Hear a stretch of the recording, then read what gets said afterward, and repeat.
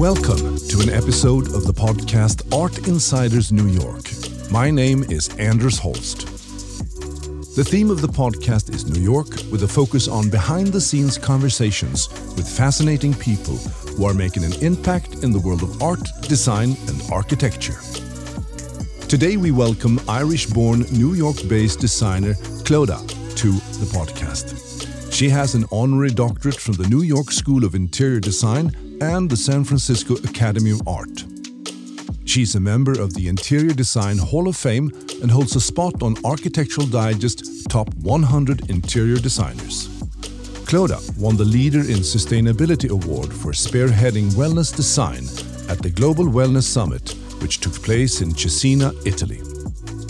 Clodagh was an early adopter of Feng Shui in her design practice and is now continuing her innovative approach by integrating concepts like chromotherapy and biophilia with sustainable material that contributes to her unique look, structure, and flow that appeals to all human senses. So here we are, and thank you so much for inviting me to your wonderful place. We are on 23rd Street, top floor, big windows, wonderful light, and beautiful things all over the place, and drawings and those bakery carts you told me about. Baker's carts. Baker's carts.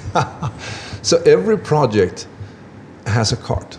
Every project has a cart, and some projects have 3 carts or 4 carts.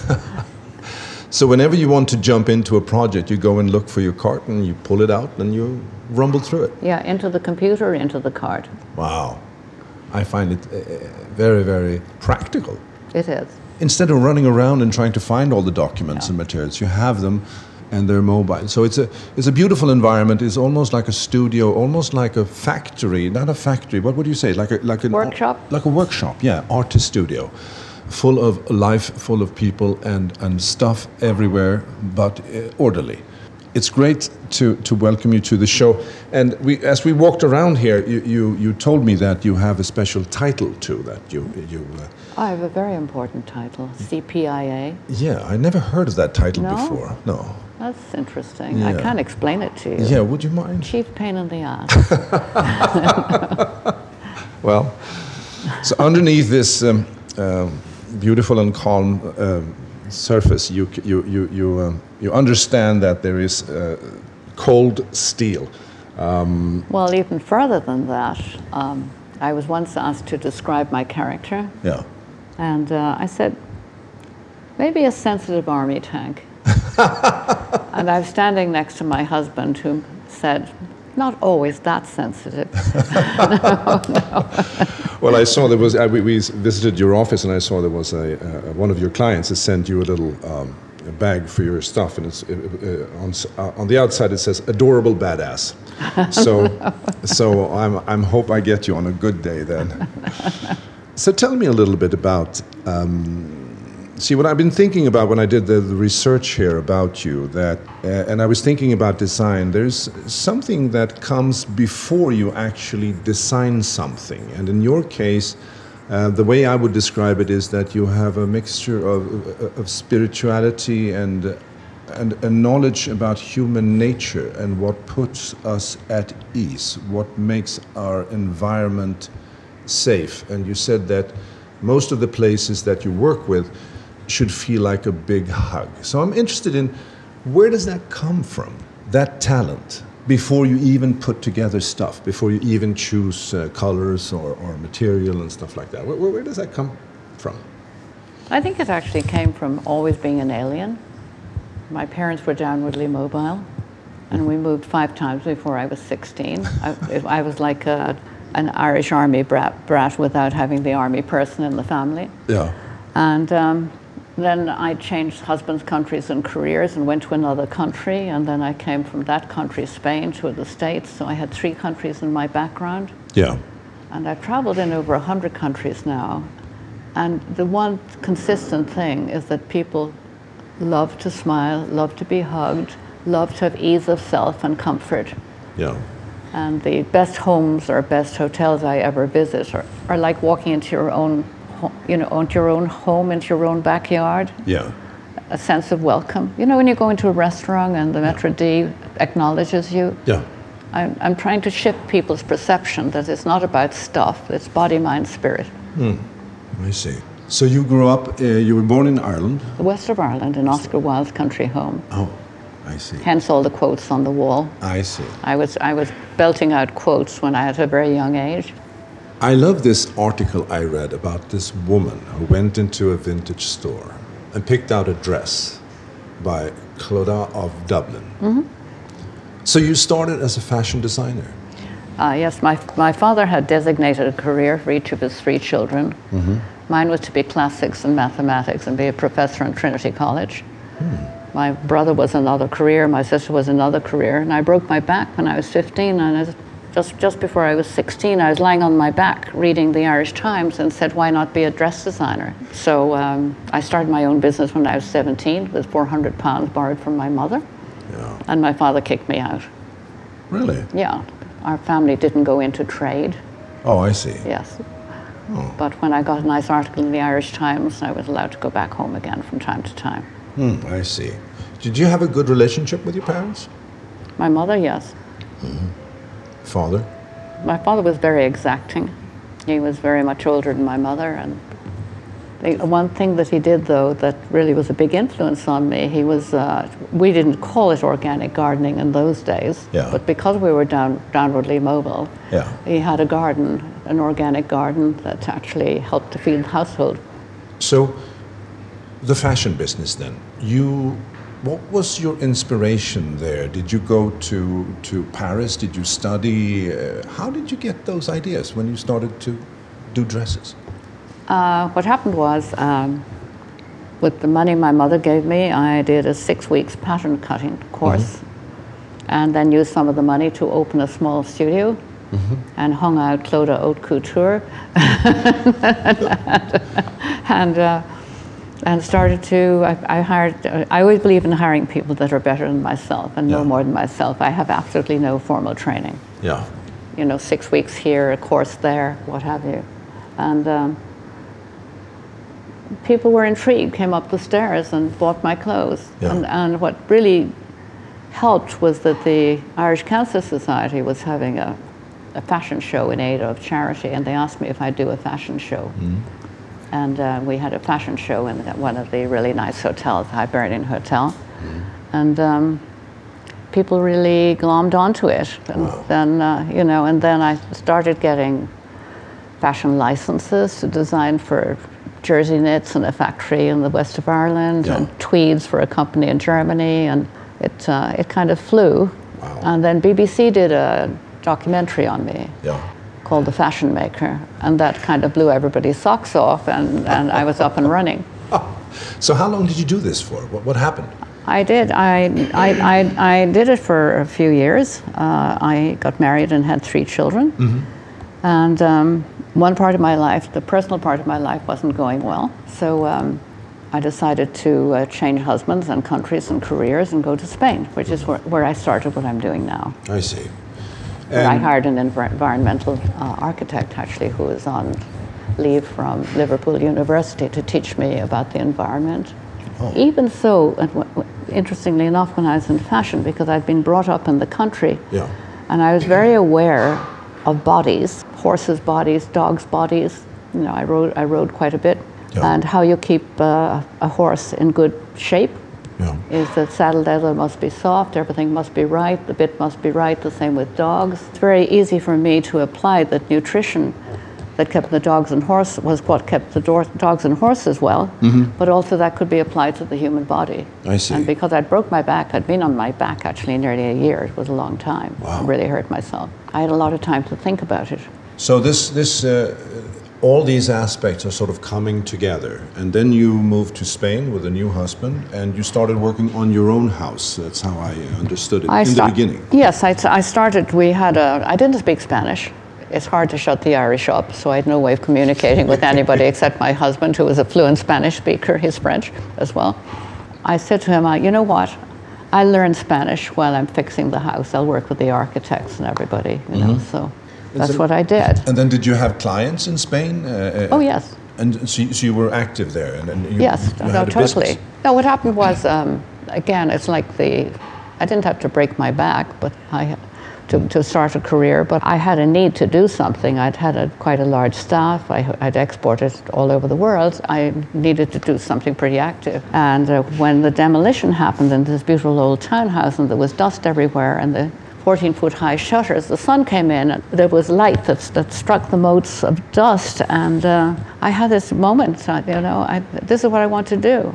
I want to clean out these old houses and fix and build. I want to build. Yeah. So when my husband came home that evening, I said, I've decided what I want to do here. And the street level shop front is going to be my design studio. Yeah. Of Yeah. So it was an epiphany in that way. It was an epiphany. Most things I've done have been epiphanies. And your husband seems to be, he's still your husband, so he seems to be also enjoying these adventures. He changes too, so it's very good. He's done a lot of things in his life. Oh, that's a sign of a really great marriage. Yeah, it is. What did Spain do to you, do you think?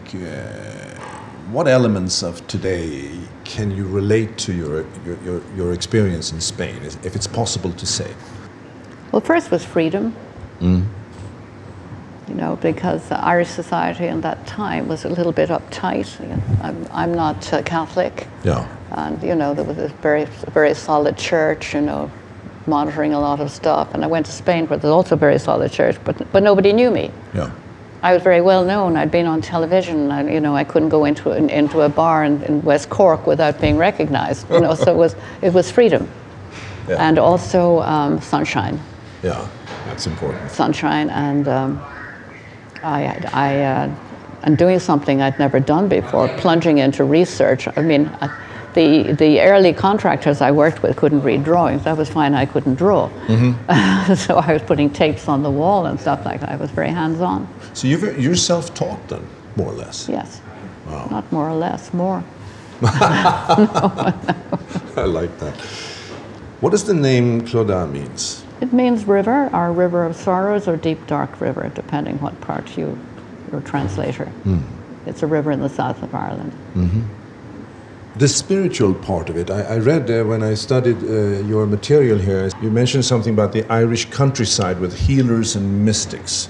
So your spirituality, where does that come from? Does it come from your Irish heritage, or do you have other influences in your life? The Irish countryside, the healers and mystics were incredible. My mother would often had healers, who came along in rags with bottles of yellow liquid that didn't look too good, but she took them, they made her better. You know? So I assumed there were other things than doctors. I had a fairly strong medical history, things to take care of, and anything that could make me better was interesting. Spirituality, I was rammed into church in my boarding school 3 times every Sunday, so it didn't come from the church. Then I discovered Buddhism, and very early on, and it's a way of life which I like. But I'm very general. I'm not one specific thing. There's no ism here. There's no. No, it's a way of life. There's a quote that I love that's up on the wall there from the ancient Egyptians. Apparently, when they arrived at their version of the pearly gate, they could not enter paradise unless they'd answered in the affirmative to 2 questions. One was, did you find joy? And the other one was, did you bring joy? That's engraved on my brain, Do I leave the taxi driver with a smile? Or you know what I mean? Yeah. Or if he's in a bad mood, can I calm him down? You know? So you're very much aware of your surroundings, and especially when it comes to people and environments and spaces. And I study people a lot because I study how they move through space. I look at them in airports, constantly studying. I have probably about 40 books on wellness and meditation and this, that, and the other. And I'm not somebody who meditates every morning. I hate the word religiously, but you know what I mean. Yeah, I understand. But I do think I'm driven by help people to feel well, helping people to feel good in their space. Yeah. Because space has such a massive effect on people. I ask clients, for instance, what drives you mad? Yeah. It's something that, what makes life difficult for you in your home, if it's a resident. And then I apply that knowledge to a hotel room. I saw in one of the articles that you mentioned that if you enter into a hotel room, you should get rid of your stuff in 15 minutes? Yes, at most. At most? Yes, that your room should be silent again, and you should own it. And the same thing is in your home. You say the clutter, design away the irritation. Yes, exactly.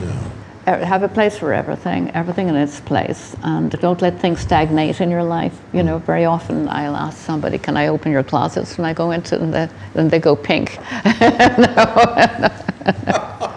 Because I think that the way we design, we're a kind of flow-through system. We learn something, we pass it on. If we have surplus stuff here, we pass it on.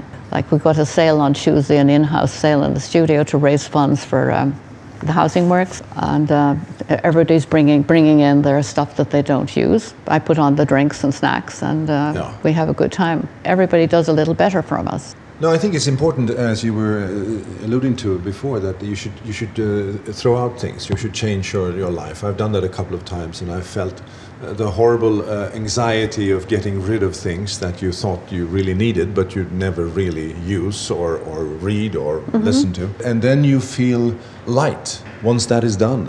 So this clutter, what does it do to you? Well, I moved so many times. So part of the thing was that my parents were from very good families, so they had a lot of entailed antiques and silver and sideboards and mahogany and everything. And to see them carted into a truck again and again and again, and then they wouldn't fit, so somebody would come around what put us through boarding school was the selling of the antiques. We were all sent to different boarding schools, and I didn't miss them because as children we were supposed to take care of them, you know, to polish the mahogany table and the silver. I was delighted when they went. So as I say, Spain was freedom because I had nothing at all. I went there with 2 suitcases. So once you have experienced that is really an asset for you as you move along in life, because you know that it's actually a good thing when things change. No, I embrace change.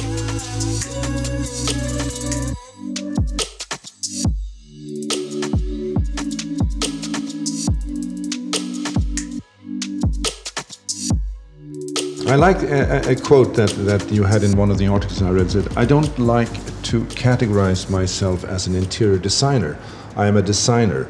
I've never planned my career. I've always been open to seeing where things go. I do furniture, lighting, even logos for corporation. I'm like water. I like to flow everywhere. Even when I'm not needed or wanted. No. That's what led me to consulting on landscaping. Oh, tell me about that. How did that happen? I believe in bringing the outside in and the inside out, weaving the two together. I hated it when we'd have a big meeting with our clients and the landscape architect would not be at the table because it's so much part, what you see out the window and so on. So I started consulting on landscaping, and we've always used a lot of art. I just got an award actually for being one of the top 25, I think, of designers who actually specify site-specific art. So I realized I was doing that, so now I'm starting art consulting. I started earlier this last year. Yeah. So your background in art, you had an exhibition recently. I did, yeah. That was the scariest thing I've ever done. Why was that? Well, normally a designer with a group of people around them is not the only kid on the block, you know. But here you're it. Yeah. There's no hiding behind a photograph or anything like that. That's true. Yeah, so it was... Putting your heart out there. Yeah, exactly. It's like, I love to cook, for instance, but when I have people over for dinner, you know, again, you're out there, you know. It's, those 8 plates have to be right, you know. See, the first time we met was at the Abington House in Chelsea. I lived there for a couple of years, and I really loved the design of the place, the interior design. I thought it was fantastic, and art there plays a very prominent role. Very, yes. So, what is your background in art? Did you join the art scene when you got to New York? Have you always gone to galleries, or how did that come into your life? I love art, love music, so. Certain artists spurred me, and I like particularly. And then when I started needing art for my projects, then I became more intensely involved with it. Yeah, because it's a difficult market these days because some art is very, very expensive, and it's hard to find art that has A, integrity, and B, affordable. Yeah, but I found them. Yeah. How do you find them? Well, they talk to each other. They send their friends in, you know. Or I go to Art Basel and I go to do the Outsider art show and stuff like that, and find people there. Yeah. But I also find artists who are in the neighborhood of where I'm working. So, Yeah. for instance, for Sixth Sense of Douro Valley, we found a lot of local artists, and that was wonderful. Well, that's a great idea too. And then we did a spa quite a few years back in Nemacolin Woodlands, and we invited local artists to make installations, and Yeah. then the day of the press opening, the artists stood by their art It's and beautiful. talked about them, and that's what we want to do. We want to celebrate artists. I went to the big Van Gogh exhibition in the Metropolitan Museum, and when I came out and saw what they were selling outside, I cried, because most of the things cost more than he made in his lifetime. So I want artists to eat Yeah. and be able to take care of their children and pay their rent while they're alive. Yeah. So in Abington House, for instance, the art that is there, there's a lot of paintings and there's sculptures and there's light fixtures that are beautiful, furniture. How does that process work? Do you come up with the idea of what should be on display, or is it a conversation like in a committee, or do people have, you can't hang that there, it has to be this there? How does that work? Well, we prepare elevations of where the art will go. Yeah. They usually give us a budget, Okay. which is usually far too small, but let's not talk about that. At Abington House, we really had a nice budget, and the first piece we bought is actually right up there on the screen right now, the Tim Prentice. Yes. He's a wonderful, It's a beautiful piece. wonderful artist, yeah. And but I commissioned Terence Main. I love animals, abstract animals, Yeah. in primitive art and so on, because they bring us an animal spirit to a place. Yes. So I commissioned Terence Main to do the dog, the red dog, I love the red because dog. there's no more welcoming thing than a dog, right? When you come in the door. So I thought, here's your welcome. Yeah. You know? You walk into that big lobby, you see this beautiful sofa, you sit down, and then you notice that it's actually a dog. I love that. Yeah, exactly. I think art is really healing, very good for well-being. And I've noticed that some of the hospitals now are including art, Yeah. and studies have been done to prove that the art helps people to get better quicker. Met a guy a few years ago called Dr. Richard Davidson, who has an institute for the study of the healthy mind in Wisconsin. You can actually scan the brain and find out what's going with neuroplasticity. You can actually find the effect that people has on the brain. You can scan it and find whether it's a good effect or a bad effect. I see. My first book was called Total Design, and I really meant it. Yeah. I have a toolbox. I call it a toolbox, and I kind of check off: have we got the biophilia here? Is the feng shui here? Is the biogeometry here? Is the color therapy here? And so out of that toolbox Interesting. comes the project. Wow. Tell me a little bit about this. What are these different sources of inspiration, and what do they mean to you? If we take Feng Shui, for instance. Feng Shui is about the holistic flow of energy through space and not having stagnant areas, so it's all about flow and brings prosperity, all sorts of good things. And it means that when I leave a project, I can know that the project has been healed. Yeah. And that we've, in our design, have incorporated everything we can do to make people feel well. If something bad has happened there on the project or on the land the project's been built on, it can be, they actually can diagnose if there's a bad energy there or good energy. I was just with a healer actually on a project we were doing at the Algarve. I see. He was holding tuning forks, just checking also with biogeometry, the rays the earth puts out, whether they're healing or not healing, or whether they cross or not cross. It's a big subject. But I, very much like an engineer, I need an engineer on my project, but I also need a feng shui master on my projects. I need a biogeometrist on my project. Yeah. So you start there. It comes along as we go. If it's land, in this case, the guy was there Yeah. as part of the client. Yeah. And so that we started there. Yeah. With another large project in Tucson, I brought the guy in. Yeah. I said, I need to have this land healed. Something's happened here, and I just want to make sure it's totally healed. Yeah. I see. I'm not a feng shui master, I'm not a healer, but I'm very sensitive to space. Yeah. Did you do that at Abington House? Absolutely, yeah. It's actually a very good space. Proximity to the High Line, and then we Yeah. brought the High Line in by using those big metal columns, which echo what's happening outside, and we brought the whole thing. We weren't allowed to use water, and interestingly enough, in Feng Shui, my master said, look, some things can imply water, so the water element will come in without actually having the water there. If you had looked very carefully at the stone we used on the floor of the lobby, it's from under the sea, and it has fossils in it. I see. We laid out the whole floor in Long Island City, and we placed the fossils in certain ways. You'll see there's a razor shell right beside reception and stuff like that. Should pay more attention next time. And and then there's mirror polished granite tables out near the fireplace, that little place near the fireplace, and that they bring in the sky. Mirrors are very useful in Feng Shui. They're kind of aspirin in a sense of Feng Shui. They can be very useful. Yeah. Moving energy around, you know. Yeah, and then the light goes actually through the floor down to the basement. Yes, well, that is definitely a Feng Shui thing. I needed to unite the energy of the basement to the energy of the ground floor. Yeah. So I came up with that idea. People are used to having a rug in their vestibule or the lobby, Yeah. but in a multifamily building, that can be very hard to maintain. So we made our first concrete rug for the Abington House. It's beautiful. We're sitting here looking at a huge screen on the wall where we have beautiful photos from Abington House. You also mentioned chromotherapy.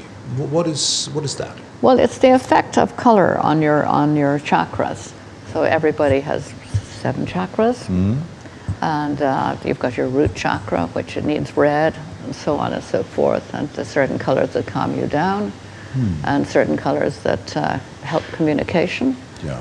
A nice story, actually. I was in New Zealand driving, and you should never have a row in a car. I was driving with my husband. You should never have a row in a car because, again, in Feng Shui, it's a very bad idea because the bad energy is contained, bounces off itself, and becomes more and more. You can't get out. You can't get out. So we're driving along. I cannot remember what the argument was about, but we drove over a hill, and down below us suddenly was fields and fields of lavender, and the scent of lavender came through the open windows, and we turned to each other and we said, we're being total idiots. So what chakra was that? That's beautiful. That's a beautiful story. It's not. I love the energy there. I've been in over 100 countries now, catching up with my husband who's been in 120 because he was being a travel photographer for a while. Yeah. But the beauty of travel is you have an inner video that you can carry, and how much does a brain weigh anyway? 4 pounds, 5 pounds. Yeah. And you have all these videos inside, and you just said New Zealand, and the whole thing came back. Yeah, you know? exactly. That's what I use to design too. That inner video, I'd dip in and. It's a beautiful metaphor, actually. The inner video. I love that. Bill McDonough, who said that every living thing is interconnected and interdependent. Yes. So if you cut plants out of your life, for instance, you're missing that element. And they've discovered, for instance, that people in jails, if they have a window looking out at a tree or something like that, they do better than the people who have no view at all, just in the concrete yard outside. They're doing a lot of studies about neuroplasticity. It fascinates me. Yeah. There's a book called The Brain That Changes Itself. I don't know if you've read it, but No, I haven't. I've all these books and not enough time to read them. I think one of the most frustrating things in my life is there's so much knowledge out there. Yes. And so easily accessible. And I feel like I'm a water skeeter on that deep pond of knowledge. You know, I'm just scooting around on the top, and I never have the time to really, swim down. You get to meet a lot of different professionals and craftsmen and artists, and I mean, it's really. Oh, it's lovely. I call them my extended family. No. And we have. I did a short-lived store. It only lasted 4 years, called Clodagh Ross Williams in the East Village, so that I could collect up the local artists and artisans. Yeah. Because nobody was using artisans. This was the early 80s. Yeah. Many of them are working with me still, including Mr. Red Dog. Can you say that there are people that you are very much inspired by? I love Tado Ando. Yeah. I love the guy who did Valse in Switzerland. Yeah. No, I have a lot of people that I really like. Yeah. And at different times, there are different people, depending on what you're working with and what the challenges are, I guess. No, I'll find myself at a table saying, that could be a kind of Tado Ando moment, you know. And have you worked with him? No, I haven't. I would love to. To call him up? No. And you know, it's and I love the Dalai Lama for his sense of humor. I love that he says, approach love and cooking with reckless abandon. No. Don't you love that? I love that. Yeah. I love that. No, he's a very funny man. I had the honor to present to him actually at the University of Wisconsin, and he was so funny. Yeah. Yeah. And this studio is very much about laughter too. Yeah. And wellness, I've understood. And wellness. Yeah. Yeah. It's at the center. But if you don't laugh, you're not well. You've got a problem. Yeah. And we actually had a laughter yoga session before we came here in the other studio. But it's hard actually. It's easy for me to laugh because I'm Irish. But it's funny. Letting go and laughing and doing laughter yoga was quite difficult for some people in the studio.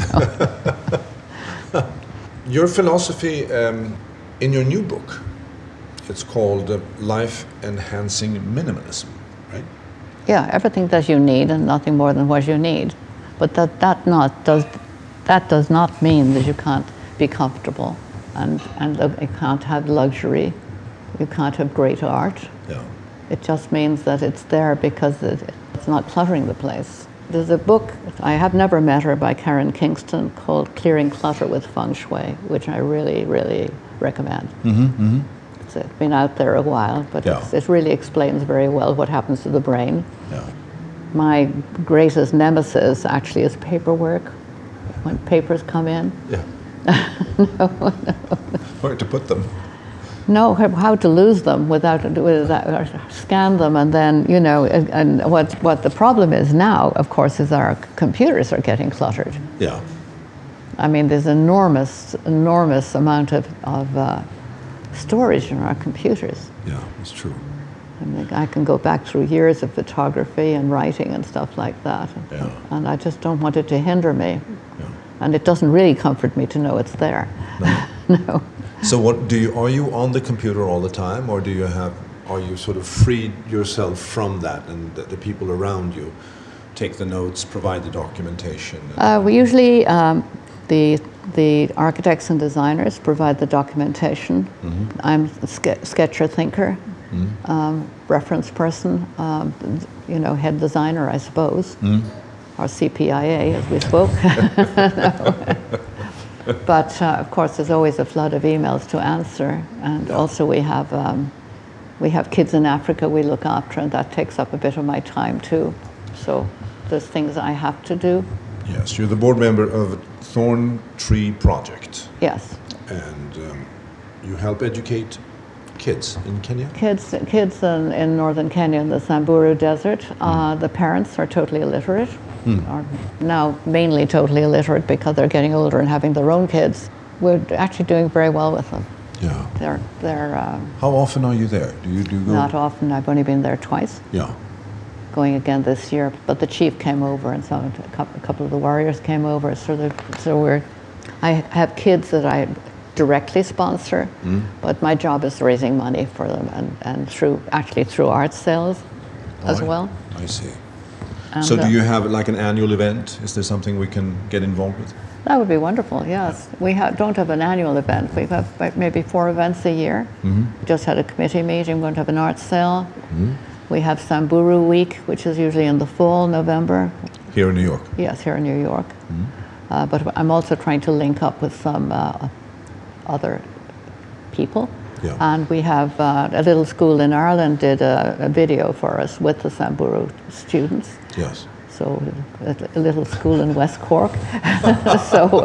Beautiful. Yeah, I'll show you the video. So how can people get involved? You go online and... Go online or email me, Clodagh@clodagh.com. And very rewarding because every person who has education and gets a job, we have kids now who are electricians, plumbers, teachers. We have an environmental consultant. No. That's wonderful. So you can sponsor a student for high school or for college.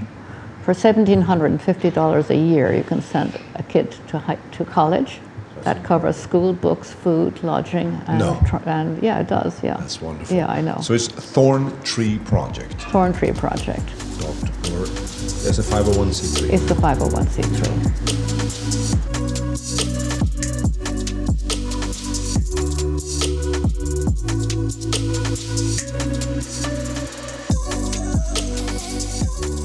When you come to, for instance, the Abington House, and you're going to start a project, you basically have a black box. How do you start?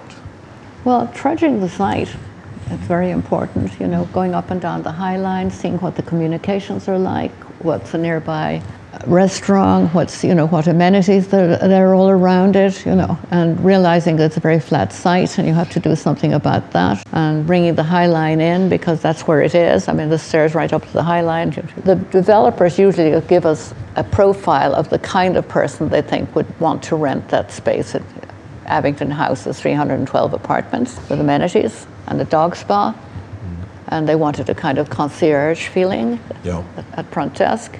We get a background from the architect, and we work with the architects. Best scenario is that everybody's sitting around the table, the architects, the engineers, everybody, for the first few meetings. Yeah. But meanwhile, our brains are churning. Yeah. What is the profile of this person? Yeah. Yeah. And how was the architect in this case? Was he easy to deal with? He was actually.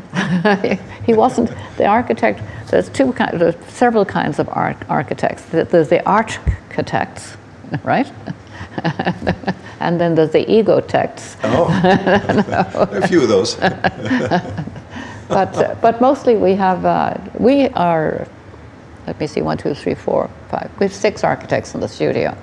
Oh. We're not, as I say, we're not just interior design. We have been the architects on projects where it's legal to use a licensed architect.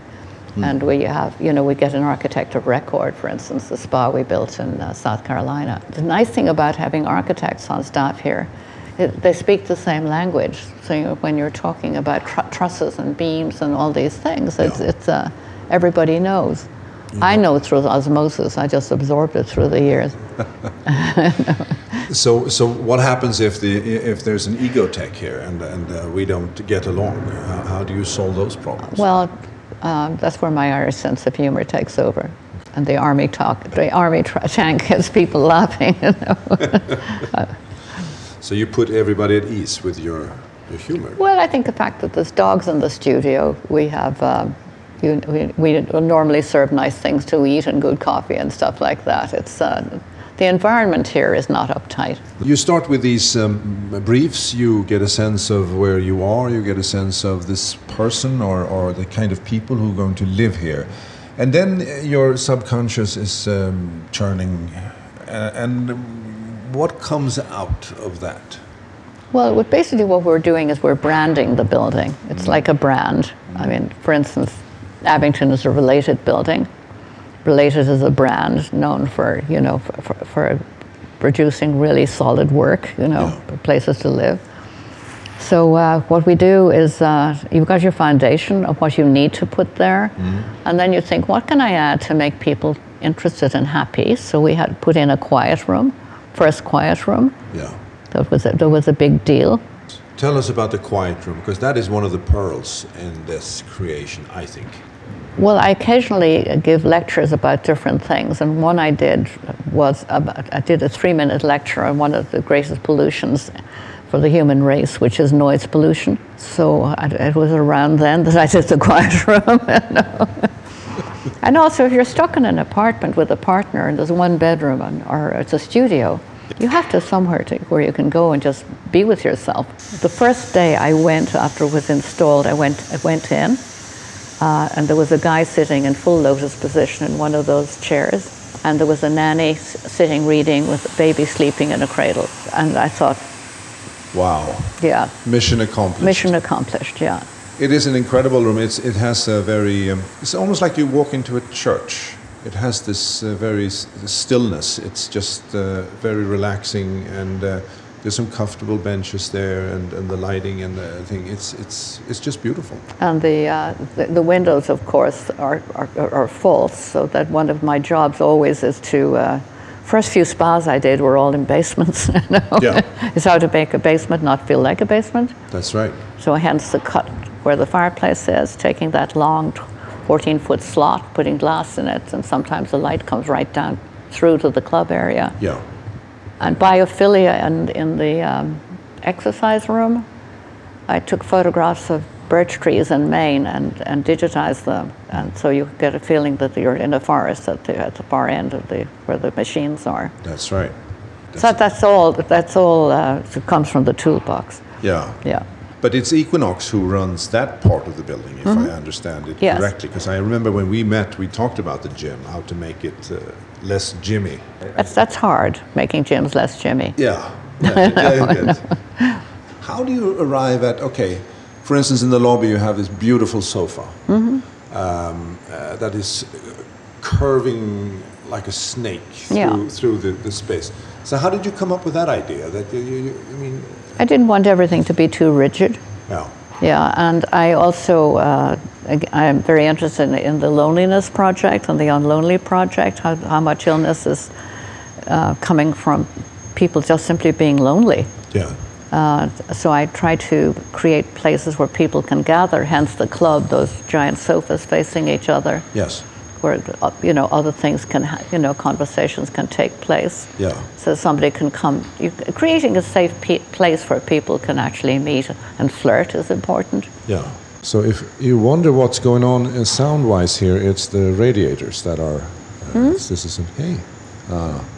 What kind of dog is that? She belongs to one of our architects. She's a half long-haired Dachshund, half Chihuahua, I think, something like that. I need a dog right now, so she's a little small for me. I need something a little bit more muscular, but a rescue of some kind. The Abington House project, were there any challenges, specific challenges for you?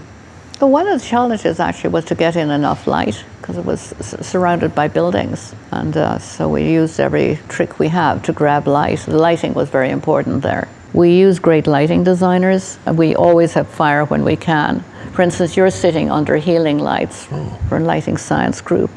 And the people out there actually in production are sitting under a colder, more daylight light. So we manipulate people's emotions also through light. Make them feel better. I feel better already. Yeah, well, imagine you were sitting in glaring fluorescence like a hospital corridor right now and interviewing me. You wouldn't feel the same way at all. No. And I would look awful. No, but it's wonderful here. It's very warm. And we built to last. One of our mantras, if I was wearing a T-shirt, is low maintenance. Yeah. I hate. When I go back to spaces I've designed years ago, I want them to look as good. And of course, the manufacturer, the materiality, the contractor. But I'm sitting here wearing 10-year-old boots, because again, being brought up in the country, you kept things, Yeah. And you took care of them. So we all our installations are easy care, low maintenance. When you're working with a client, I guess there is a trade-off here in terms of, you are you, and if you had full freedom of doing something, it would be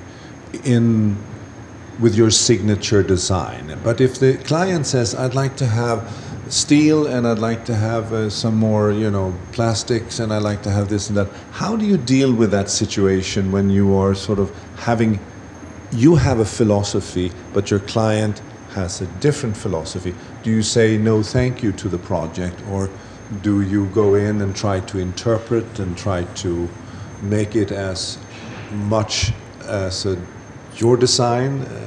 Well, it's never one's design. It's because we're chameleons. If you'd walked in a pink suit, for instance, and in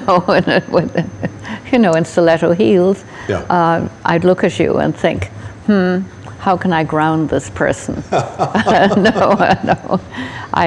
We're chameleons. Yeah. We have to be chameleons. Yeah. It's not about us, really. It's about the person, or else the people who are going to dwell in the building. Yeah. We just did 3 towers out in Jackson Park. 1,875 apartments, I think, with a total cross-section of people.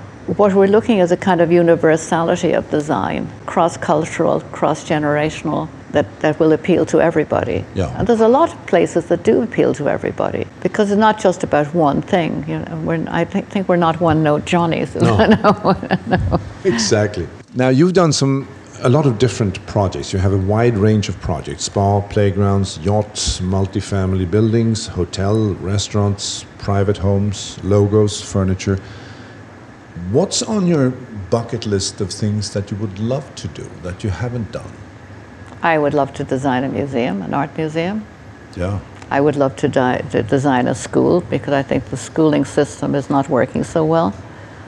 I'd love to design a hospital, put the hospitality back into hospitals and make people feel good there. Yeah. I've had a lot of accidents and stuff in my life. I had more hospitals than I care to think about, and they're all mostly ghastly. So it'd be lovely to work in a hospital. I would love that. Put hospitality back in the hospital business. Exactly, I like that. exactly. And then I'd love to work on, I hate the word senior living, but I love the idea of cross-generational, that you have buildings that can actually, that have universal design, so an older person can live there without breaking their neck, instead of warehousing people. Yeah. Like it to be cross-generational, cross-cultural. We're all united.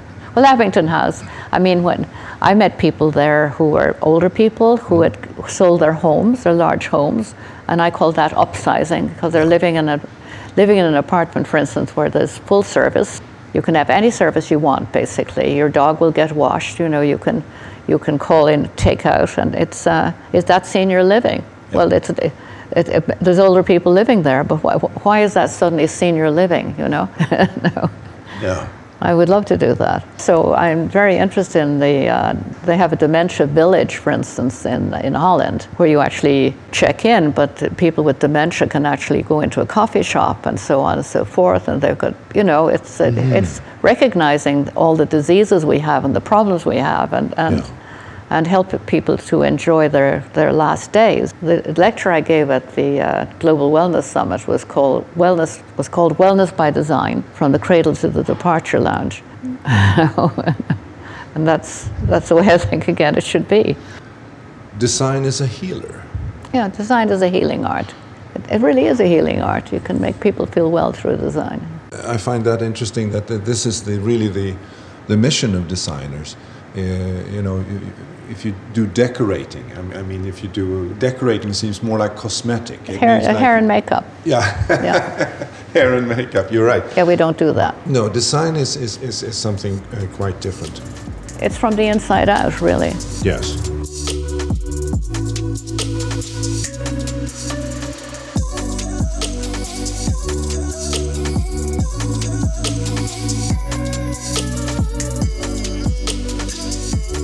How has the digitalization of society affected your work in design? I think it's made me even more strong about, when I'm doing multifamily buildings or homes, to create places where people can gather and actually talk. Trying to mount a campaign against restaurants, where you go and the din is so loud you can't have a conversation. So I see, for instance, people sitting at the same table, maybe 4 people, and 3 of them are on their devices because it's so noisy they can't hear each other. I actually sat next to some people who were texting to each other across the table. So how it's affected my work is I'm trying to make it easier and easier for people to communicate. All our kitchens are open, if we possibly can, so that you have the theater of cooking and people can sit across from the counter and you can have a conversation. Verbal communication is very important to me. After all, I was born in Oscar Wilde's house, and the Irish are talkers. I find it sad when I'm talking to somebody and they're on the device, because I'm not just a designer, I'm a travel guide in a sense, you know. If you're a tourist, for instance, in a strange country, you have places that you've looked up that you want to go, and it's the same with clients. But my job as a travel guide in design is to take them to places that they wouldn't have thought of going to. Yes. So, and I can do that digitally, by showing digital references and so on, so easily. And we're sitting here in a room with 2 giant screens, so we are really online and and hooked up. These keep flicking, so normally they keep rotating. again, I get inspired by my old work as well. That worked. Yeah.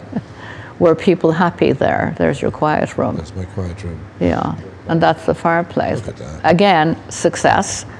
The day we lit the fire for the first time, I came back later in the afternoon, and there were 2 people who had moved in already, splitting a bottle of wine beside the beside the fire. And yeah, check, that worked. Worked. That's the most selfied elevator in the world, apparently, according to some stuff we read. That's the East Hotel in Miami. So that was, what would you say? People go in and selfie themselves in our elevator. And selfies are really great because if we give people a selfie moment, it's great because the hotel gets free publicity. Yeah. You know, it's a very good. So the elevator, could we go back to the elevator? Sure. So the elevator is made out of glass? It's glass, yeah, with the kind of digital and lighting behind it, so it's infinity. And then the mirrors on either side reflect it. I see. So you're actually in, by the way, the symbol on the floor is biogeometry. It refers to grounding. And this is in East Miami Hotel. About 350 rooms, I think. But there again, you see, we bring in that tumbled limestone to give a feeling of serenity, but also a feeling that it's of grounding. I like to be grounded when I walk into it. A lot of the buildings we're doing now, the architects bring the windows to the floor, so we're trying to ground people, you know. So people who are listening to this podcast now, they may sit at home and they're thinking, how should I fix my apartment? What should I do with all this? What would be your top advice to people? Free advice here from one of the world's greatest interior designer I should say. I think to get 3 pieces of paper and start writing what you really want, plus minus interesting, very quickly. What do I not have that I would really like to have? What can I add? What might be interesting to add? You know, like a water fountain sound or something like that. Yeah. Write that down. Yeah. And having done that, open every closet door, every kitchen cabinet, and get rid of all the junk that's in there.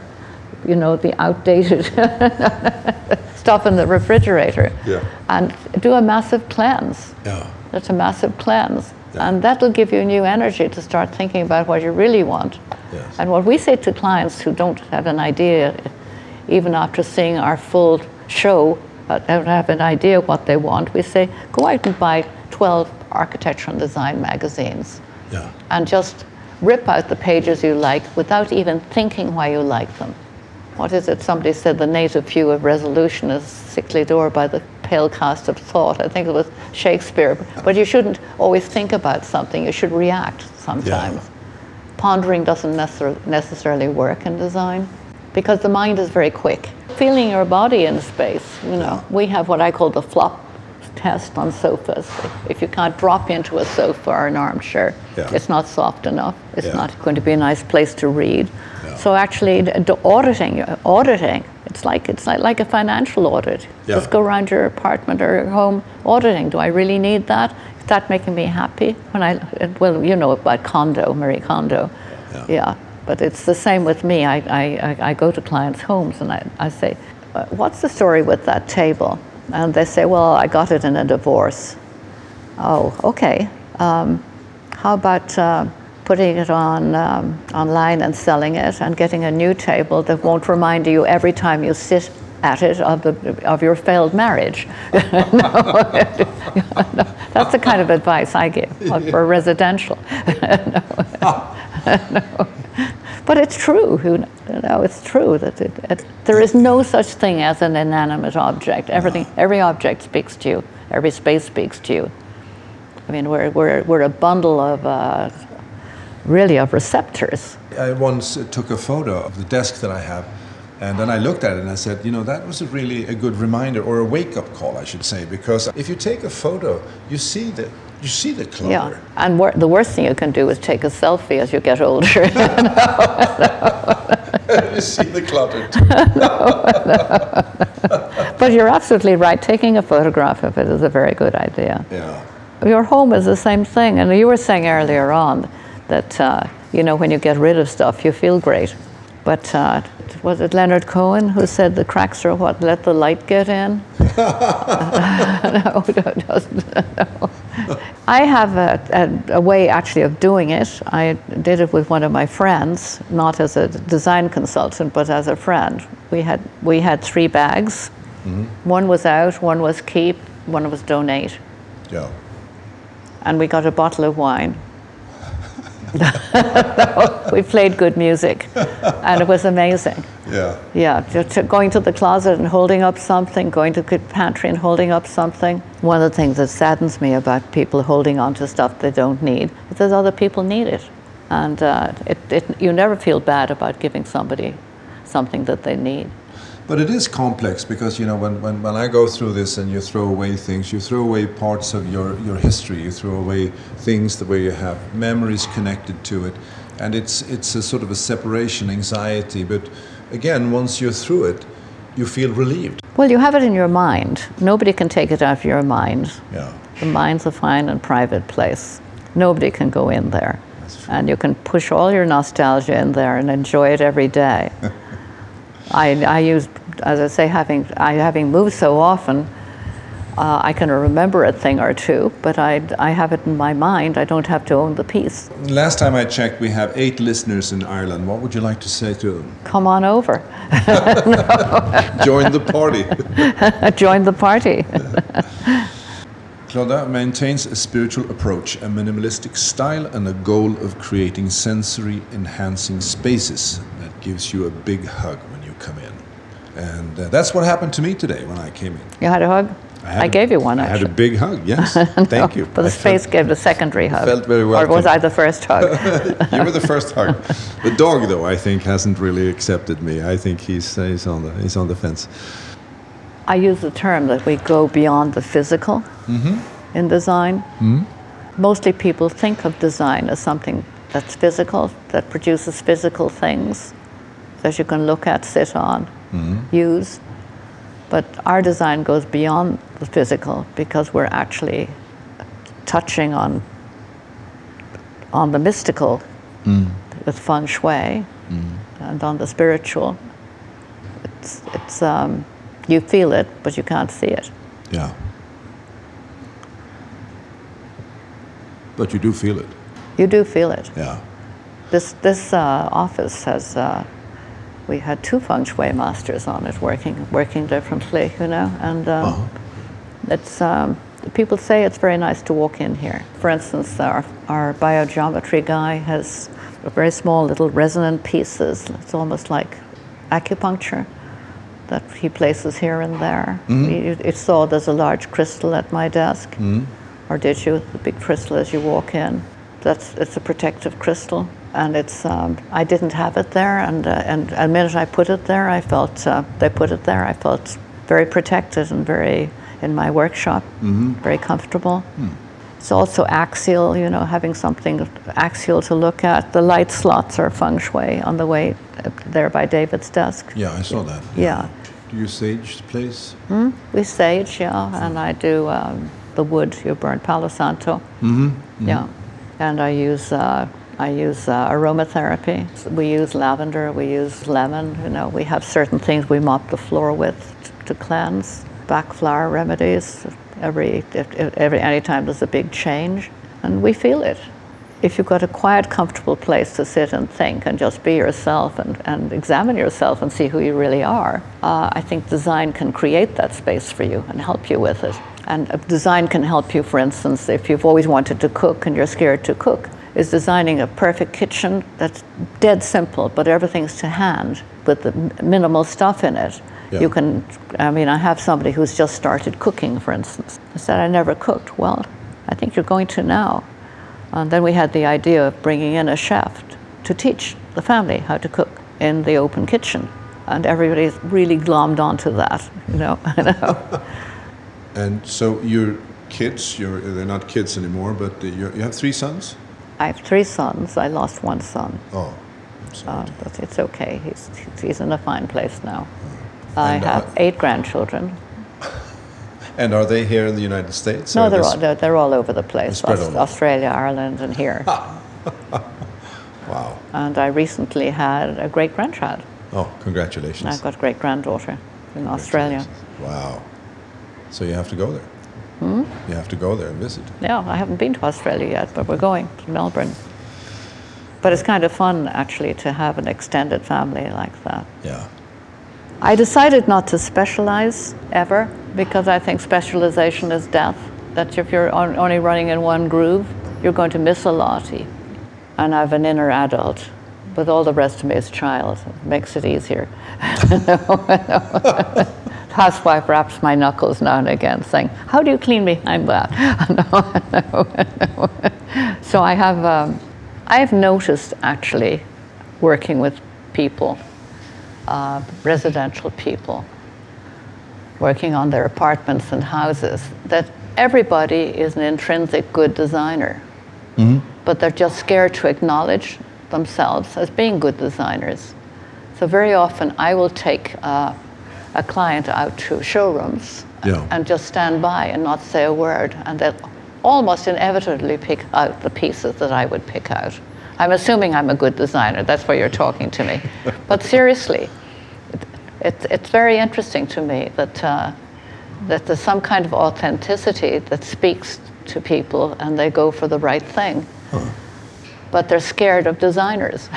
So they're kind of waiting to see what my opinion might be, and I don't want that. It's a very delicate process, this, because in a sense you are educating, inspiring, and at the same time maybe questioning people. Well, we're questioning a lot. We ask some quite deep questions. So I find the past of a client informs the future.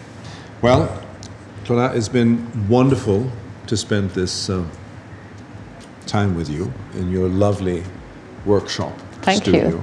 It's been a pleasure for me. Bit of self-exploration, but a pleasure. Yeah. And a good preparation, because there's more documentaries about you coming out. There are, yes. Yeah. This is Art Insiders New York, and my name is Anders Holst. Thank you for listening. And be sure to visit artinsidersnewyork.com to join the conversation and subscribe to the podcast. If you enjoyed this episode of the Art Insiders New York podcast, head over to iTunes, if you're not already there, to subscribe, rate, and leave a review. It's very much appreciated. Thank you. This episode was produced by UOM LLC, copyright 2020.